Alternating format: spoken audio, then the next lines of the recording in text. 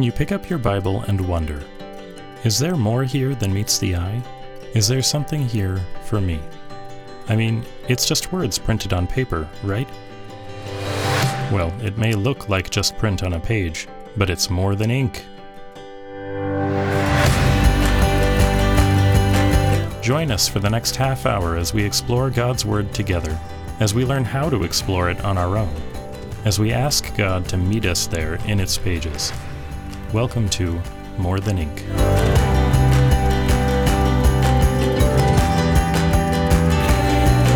So you've heard people say, who do you think you are? Oh, yeah. Especially when somebody says something or does something that indicates that they are greater than we know they are. Yeah, and we know they're not. But today in John 8, they're going to ask Jesus this very question. Who do you think you are? Yeah. John 8, today on More Than Ink. Well, good morning. I'm Dorothy. And I'm Jim. We are glad you're here. Welcome back to More Than Ink. Yeah. Are you sitting at your dining room table? Well, we are. We are. So we are enjoying just exploring our way through John, and we hope you took the opportunity to go through John 8 this week. John 8. Because it gets pretty testy really fast. It's probably one of my very favorite chapters in the Gospel of John because of the progression of the conversation. Yeah. Yeah, and last week, in fact, we had we saw conversations from just the people and the Pharisees, the leaders. Today, it's pretty much the leaders as the Pharisee discussion. Well, John 7 was more a scattergun, little catches of little snippets and different statements, but John 8 is pretty much one continuous conversation between Jesus and the religious leaders, and we watch as the intensity. And they get mad. Oh, they get so angry, and his responses become more and more pointed as the thing develops. Well, and they don't get mad because Jesus is trying to make them mad. In fact, he's doing this, we'll see in just a second, because they're in desperate need and they don't even know it. Well, and he just continues to press deeper and deeper into what the real issue is, being sin. And can you recognize the one the Father sent? Yeah. So he's talking to them out of their need. Before we get into that, I wanted to make a few comments about the opening section in chapter 8. It's about the woman caught in adultery, one of our favorite stories. A story we love. Yeah, and I tell it to youth all the time. I mean, it's just really a stunning story. But what most people don't know is that almost everyone who's a Bible scholar who understands the original languages agrees that this was not in John's original manuscript. The whole story that goes from verse 1 up through verse 11 in chapter 8. They're almost convinced of that. Well, and the science of textual analysis is it's a huge study. It's gigantic. And all reputable Bible translators will always flag this passage. Yeah. Not because it's not consistent with who Jesus is or what we know he taught, but simply because it's not in some of the earliest manuscripts. Yeah, and we pick up manuscripts that have been laying around for a long time. We can date them, and we can look at the earlier ones that come out of John's Gospel, and this is not included in those. And as well, if you look at the fundamental Greek about how these sentences are formed, you realize it doesn't really quite sound like John. So they're convinced that this is not in John's original manuscript. So the question kind of comes to us. But the content is entirely consistent. The content tells us that this is consistent with what Jesus' ministry would be like. So we include it. If you have a modern Bible, modern translation Bible, they'll include these verses, but they'll put a little side note on it and says, this was not in the earliest manuscripts, which tells us that maybe this was not in John's original manuscript. But the fact that everyone includes it is everyone says this does have extraordinary value, and we are convinced because of just its own content that this fits into an accurate telling of a piece of Jesus' ministry.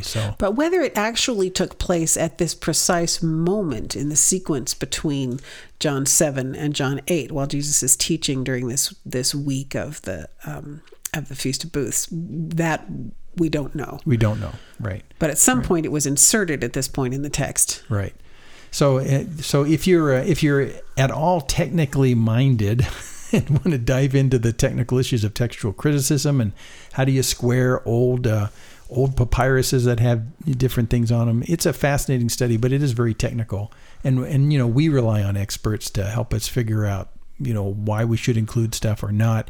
And we have so much evidence in old manuscripts.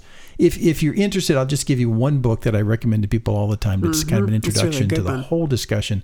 It's called How We Got the Bible, and it's by Neil Lightfoot. It's been published since the 1960s, I think, and he's been adding to it and stuff. So it's really a great introduction to how do you figure out whether or not you can trust what's there and what fits and what doesn't fit. So take a look at that. How We Got the Bible by Neil Lightfoot. There's a whole bunch of other books as well, but I think this is probably the best intro to the topic about how do you do the technology. And it's pretty accessible. Yeah, it is very accessible. So we're not going to talk about the woman caught in adultery, our favorite story. We're going to jump into verse 12 and on in the chapter for John 8 and move ourselves toward this very contentious discussion that he ends up having with the Pharisees. So if you've got your Bible out, jump into verse 12, and Jesus starts off by this very provocative statement, I'm the light of the world. And he who follows me will not walk in darkness, but have the light of life. Well, the Pharisees respond in a funny way. How do they respond? Well, they're saying, well, you're testifying about yourself. Your testimony isn't true. Well, if you remember back in chapter 5, Jesus had talked about the testimony. The works that he does testify to him. The Father has testified to him. John the Baptist has testified to him. So it's like they have just thrown all of that out. Because in Jewish culture, the courtroom culture, you have to have witnesses. You have to have witnesses. Right. So it's like they've just decided that anything Jesus says that testifies of his own, or if he gives testimony of himself, that they can just disqualify that and disregard all the other witnesses. He's a nobody. What he should normally do, if he's like the rabbis and speaking publicly, he would start referencing all the great teachers that have taught him, and he'll quote them and put all these great rabbi voices together and saying, so this is what I've come up with. You never really basically quote yourself. You quote other experts. But here Jesus is clearly quoting himself, so much so that he's saying that I am the light that everyone understands everything by. I am it. And so it seems almost narcissistic if he's not who he is. I mean, he's saying, I do that. And so they're challenging him. Well, who are you to be able to make such a bold claim and you're not quoting anybody else? Right. Well, he says, even if I do testify about myself, my testimony is true, for I know where I came from and where I'm going. But you do not know where I come from or where I'm going. You judge according to the flesh. I'm not judging anyone. But even if I do judge, my judgment's true, for I'm not alone in it, but I and the Father who sent me. Right. Oh. So if you're not quoting other known and reputable sources for your truth, then you have to claim that you come from a special place. You have to claim that you yourself are special, and it has everything to do with where you come from. That's why the whole discussion shifts here. Like, who are you and where did you come from? Like in our day, we would say to somebody, well, you just made a very bold claim. What, did you come from Harvard or Yale? Or I mean, where's your origins to tell me that I should listen to you? Right? Yeah. What are your credentials? So the credentials here is where did you come from? So he says, the Father who sent me testifies about me. This is in verse 18. Right. And so their response is, well, where is your father? Where is your father? We're talking fathers now? Yeah, who's your daddy? And Jesus said, you know neither me nor my Father. And then this next statement always astonishes me. If you knew me, you would know my Father also. If you knew me, you'd know my Father also. Now, John tells us very specifically, he spoke these words in the treasury as he taught in the temple, and no one seized him because his hour had not yet come. But that statement was enough to make them angry. Yeah. Well, yeah, because he's claiming that his credential is the fact that he comes from a particular family. He has a father who's particularly notable. Right. And this is the first of several kind of if this, then that statements that he makes in this conversation, and they grow in intensity and pointedness. Yeah. If you knew God, you'd recognize me. If you believed me, certain things would be true. If you believed God, then you would believe me. So this is the first one. If you knew me, you'd know my Father also. He's saying, if you're seeing me, you're seeing the Father. They're trying to decide whether to believe what he's claiming based on his credentials. And his credentials he's claiming is his family, his father. But they're still not quite catching the father he's talking about. And they might be confused thinking he's talking about Joseph. That's not what he's talking about. Right. So we'll come back to that in a second. But then in the next breath in 21, Jesus tries to give them what I think is an honest warning. I mean, the issue here isn't just Jesus and the Pharisees debating and they're having kind of a popularity contest with the people, and whoever wins gets to, have all the marbles. That's not the issue at all. Jesus says, there's something very important at stake. Something critical. Very important at stake. And he says it in 21, and this is relating to the Pharisees. Look, I go away and you'll seek me, and you and will die in your sin. Where I am going, you cannot come. So he's basically saying, you're going to die in your sin, and time is short. I'm going away, and at that point, you're not going to be able to follow me. It's like he's saying, you need to take advantage of this while I'm here. And you can't get where I'm going because sin is will the stop issue. You. Right. Yeah. Right. And so, of course, this confuses him in 22. Surely he will not kill himself. Is that what he's saying? He's going to commit suicide? We can't follow him there. They're still trying to figure this out. He says, where I'm going, you cannot come. What does that mean? And so Jesus, again, he has to bring this warning really down to earth. In 23, he was saying to them, look, you're from below, I'm from above, clearly meaning heaven. You are of this world, which is fallen. I am not of this world. Therefore, I said to you, he's unwinding this nicely. Therefore, I said to you that you will die in your sins. For unless you believe that I am he, you will die in your sins. So he's giving them an honest warning about, look, we're not messing around here. You guys are in deep need because of your sin. And I'm going someplace pretty soon that'll make it impossible for you to take advantage of this this offer. You got to respond right now, and you got to believe who I am, because I'm from above, you're from below. I'm uniquely qualified. Wake up, or you will die in your sins. Now, we need to remember at this point, John 3, when Jesus had said to Nicodemus, just like Moses raised that bronze serpent on the pole in the wilderness, anyone who believes that I and give them life, that I am the remedy for their sin, will have eternal life. I just mangled the quotation, but back in John 3, Jesus says, as Moses lifted up the serpent in the wilderness, even so must the Son of Man be lifted up, that whoever believes may in him have eternal life. So he's likening himself to that image of the snake on the pole, where the people who were dying because of their rebellion could simply look to the snake on the pole and believe. So this isn't just an intellectual debate. No. This is an issue of dealing with the problem of sin and death. It's desperate. Believing that there is one remedy for it, and it is the Son who will be lifted up in death. So Jesus puts himself right in the center of that problem in 24. He says, unless you believe that I am he. And actually, we've said this before. The words are, unless you believe that I am. You'll die in your sins. There's a lot at stake here, guys, so wake up. But in a contentious response, again, they're trying to ask him, why should we listen to you? Well, who are you? Who are you? Well, what they're trying to get him to say, I am. Which by the end of the chapter, he's going to. So it's like them saying, who do you think you are? Who do you think you are? You're saying that we're going to die in our sins. And by the way, the Pharisees were pretty sure they were not going to die in their sins, because they were the few and chosen ones who satisfied the law, and they did everything right. I mean, they were literate enough to even know what the laws were, let alone they did them all. So when Jesus says you actually, you're sinful, and they were going to cause you to die. At this point, they were already plotting to murder him. Which he had brought up in the previous conversation. You claim that you're following the law, but you're seeking to kill me. Yeah, exactly. So Jesus wants to push it forward. He says, look, you this has been going on from the beginning. I'm trying to speak to you. There's problems coming up here, but he who sent me is true. What you're hearing is truth. It's truth. You're going to die in your sins, and the things which I heard from him, these are the things I speak to the world, he says in 26. He says, I'm not lying to you. This is important stuff.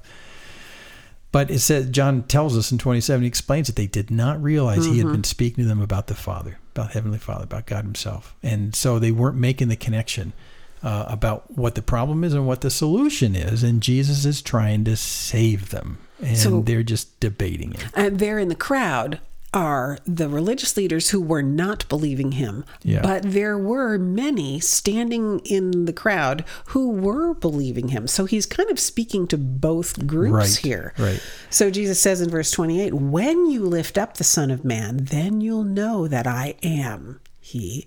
And I do nothing on my own initiative, but I speak these things as the Father taught me. And he who sent me is with me. He has not left me alone, for I always do the things that are pleasing to him.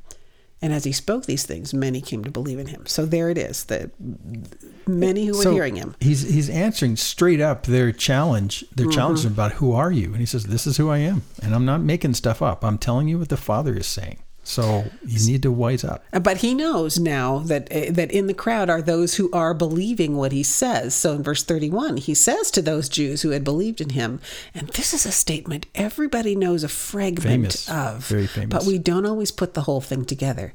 Here's what he says in verse 31. If you continue in my word, then you're truly disciples of mine, and you'll know the truth, and the truth will make you free. We all know that truth will make you free part, but the if is the continuing in his word. Continue to believe and take it to the next step and become a learner, that we incorporate what he has said and make it reality within us. And then we will know what is true. And then we will begin to experience the freedom of believing that he is the remedy for our sin. Yeah, so Jesus really raises it again back. He puts himself in the center of the conversation. You're going to die in your sins unless you believe who I am and what I'm saying. My message comes from the Father, so I'm not making this up. Right. And my credentials are I come from the Father. And the issue really is if you hang on to what I teach like a disciple, then the truth will set you free. Right. If you grasp it and internalize it. My words are the center. But the religious leaders are staying on the surface here. Hey, we're Abraham's descendants. We've never been enslaved to anyone. How's it you say you'll become free? Yeah, well, statement. That's simply not true. Because Abraham's own immediate descendants did become slaves in Egypt. And at the time of this writing, Israel was an occupied country. The Romans were in charge. Right. So they were enslaved. Yeah. So they're just debating and they're doing a poor job right here. But it is, it's sort of an insult to say, my words, Jesus, my words will set you free. And they're going, well, we don't need to be freed. Right. Well, you sort of do, but they don't really understand freed from what. So Jesus moves on to what it is they need to be freed from. Well, he brings it back to sin. Sin again. You're going to die in your sins. Yeah. Truly, truly, I say to you, everyone who commits sin is the slave of sin. Whoa, which means you can't stop yourself. If you sin, you're a sinner. You're going to die in your sins. Jesus is bringing this home pretty powerfully. The slave does not remain in the house forever, but the son does remain forever. You're talking about who has influence in the house. So if the son makes you free, you'll be free indeed. That's talking about himself. If you'll be free in reality, free in truth. It will actually happen. And then he addresses their kind of sidestep. I know you're Abraham's descendants, and yet you seek to kill me because my word has no place in you. Yeah. Wow. And then he goes on and says, you're standing behind Abraham. And then 38, I speak the things I've seen with my father. Therefore, you also do the things which you heard from your father. Now, he's moving in another direction here. He's getting pretty personal. But he's said about as much as he can say about his personal credentials. He's the son of the Father. And he's not making this stuff up. But they are also the sons of another father. And they respond. And they respond, well, Abraham's our father, which it's more of an entitlement statement. Abraham's our father. So we have Abraham as our good. father, meaning we're the children of the covenant. We're the children of the promise. We are the heirs of everything that God has to give. We get in, and all we're the entitled. slobs don't, but we get in. Gentiles, forget it. They don't get in. We get in, and we don't have sin problems. Gentiles do, but we don't because we're the children of Abraham. Yeah, so Jesus says, hey, in verse 39, if you are Abraham's children, then do the deeds of Abraham. But as it is, you're seeking to kill me, a man who's told you the truth, which I heard from God. This Abraham did not do. Well, what did Abraham do? The scripture says Abraham believed God, and it was reckoned to him as righteousness. Well, that comes right back into this conversation when Jesus says, I'm telling you the truth. If you believe me, you'll be saved. Back to the center. Freed from your sin. He's the center of that again. In fact, that would be such a welcome message, such good news. You would love him, and that's what he goes on to next. If God were your father, you'd love me. You'd love me. I proceeded forth. I've come from God, and I haven't even come on my own initiative, but he sent me. So I'm here to save you. You're going to die in your sins, guys. You're going to die in your sins. You need to believe that, and you need to love me. And my words are central to you understanding and taking advantage of that fact. But you don't understand what I'm saying. Right there was this continuing sense of speaking at cross purposes. Jesus was driving the conversation into deep spiritual territory, and they were staying on the surface of what they can see, which actually he had said at the beginning of the conversation. You guys judge according to the flesh. I'm not talking about the flesh. I'm talking about the spirit. Remember, he had said that. Right, the flesh right. profits nothing, but the words that I speak are spirit and are life. Back in chapter 6, he said that. But he says that they actually have an inability to hear. An inability to hear. Because they're not connected with the Father. They don't resonate with Jesus' words, who's speaking the words of the Father, because they themselves are not of the Father. Which raises a very interesting thing is, can we come to Jesus unless God draws us, unless God gives us some kind of understanding beforehand? And the answer to that is exactly yes. That's the way it works. Well, and I don't remember. You can't do it without God. I don't remember if we talked about it when we did John 5 and 6, but Jesus said, no one can come to me unless the Father who sent me draws him. Right. And here's a real case in point where the Pharisees have not been drawn, and they're just arguing with Jesus, and they're arguing about his credentials, arguing about his origins, and Jesus saying, look, guys, I've come from above. You're from below. You're clueless about what's going on here. You've got sins. You're going to die in your sins. You think that being a son of Abraham is going to save you? It's not going to save you. You guys you need to wake up. Which is why the first messages that Jesus and John the Baptist were preaching as they went across the countryside is repent. You need to repent. You got to understand you got a sin problem, and it's going to get you killed. And so Jesus is trying to say, I'm bringing you this message, and all they're doing is arguing with, well, what are your credentials? Who are you to say that? And he comes back and says in verse 45, but because I speak the truth, you don't believe me. Which one of you convicts me of sin? Yeah. Anybody? If I speak truth, why do you not believe me? He who is of God hears the words of God. For this reason you don't hear them, because you are not of God. Pretty pointed. Yeah, you're not of God. And so they kind of throw it back in his face and say, well, you're not either. Well, first he had said to them, you're seeking to kill me because my word is just bouncing off, right? You don't believe.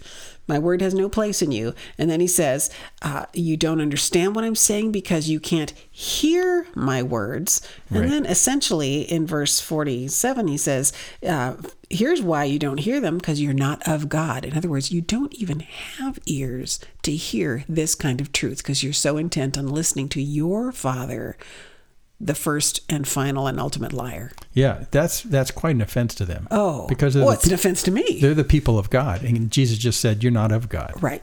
And that's why I say they came right back at him in 48 and said, "Well, neither are you. You're a Samaritan. You have a demon." Yeah, so that's their answer. Well, you're just crazy and you have a demon. Yeah. And Jesus says, "Nope, don't have a demon, and I honor the Father. So, but you dishonor me." So, it's really kind of an interesting tit for tat. Where Jesus says, no, you got it all wrong. You got it all wrong. I'm from the Father and you're not. And then 51, he comes back to the centrality of his role with the word. Look, I say to you, if anyone keeps my word, he will never see death. Remember, he says they're going to die in their sins.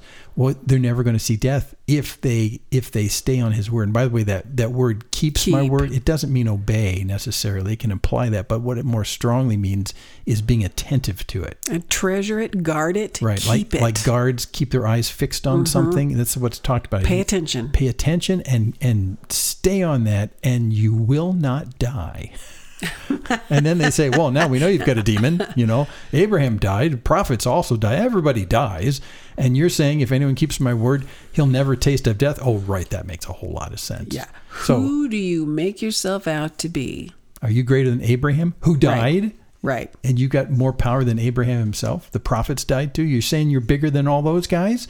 Whom do you make yourself out to be? He says in 53. Are you claiming to be? Buddy, who do you think you are? And in here to the end of the chapter, Jesus lays home who he is until finally he says, let's jump to 58. Jesus said to him, truly, truly, I say to you, before Abraham was born, I am. I am. Now that really ticked him off. Well, they picked up stones to throw. Why? Because that was utter blasphemy. Unless it was true. Because he was claiming for himself the personal name of God. Right. I am. So here these quote-unquote sons of Abraham would not recognize who Jesus was. And so they decided the guy was just blaspheming and they'll just kill him.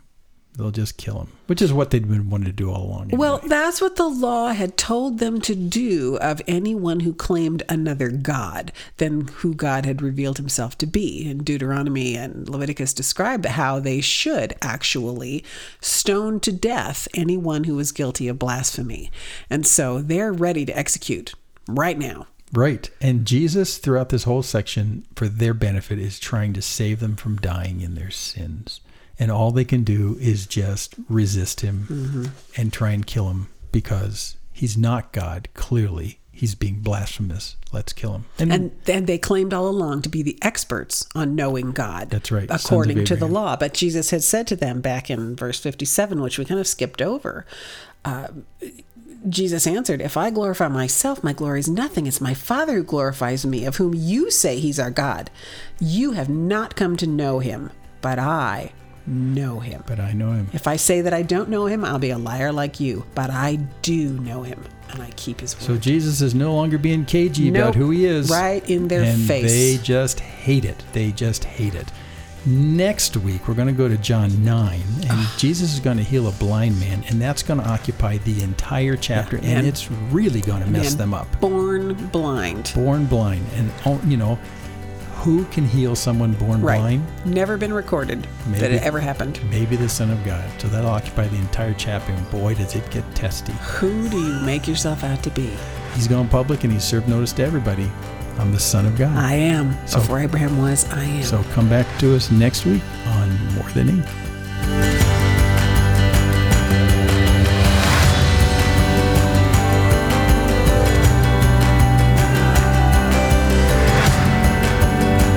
More Than Ink is a production of Main Street Church of Brigham City and is solely responsible for its content. To contact us with your questions or comments, just go to our website, morethanink.org.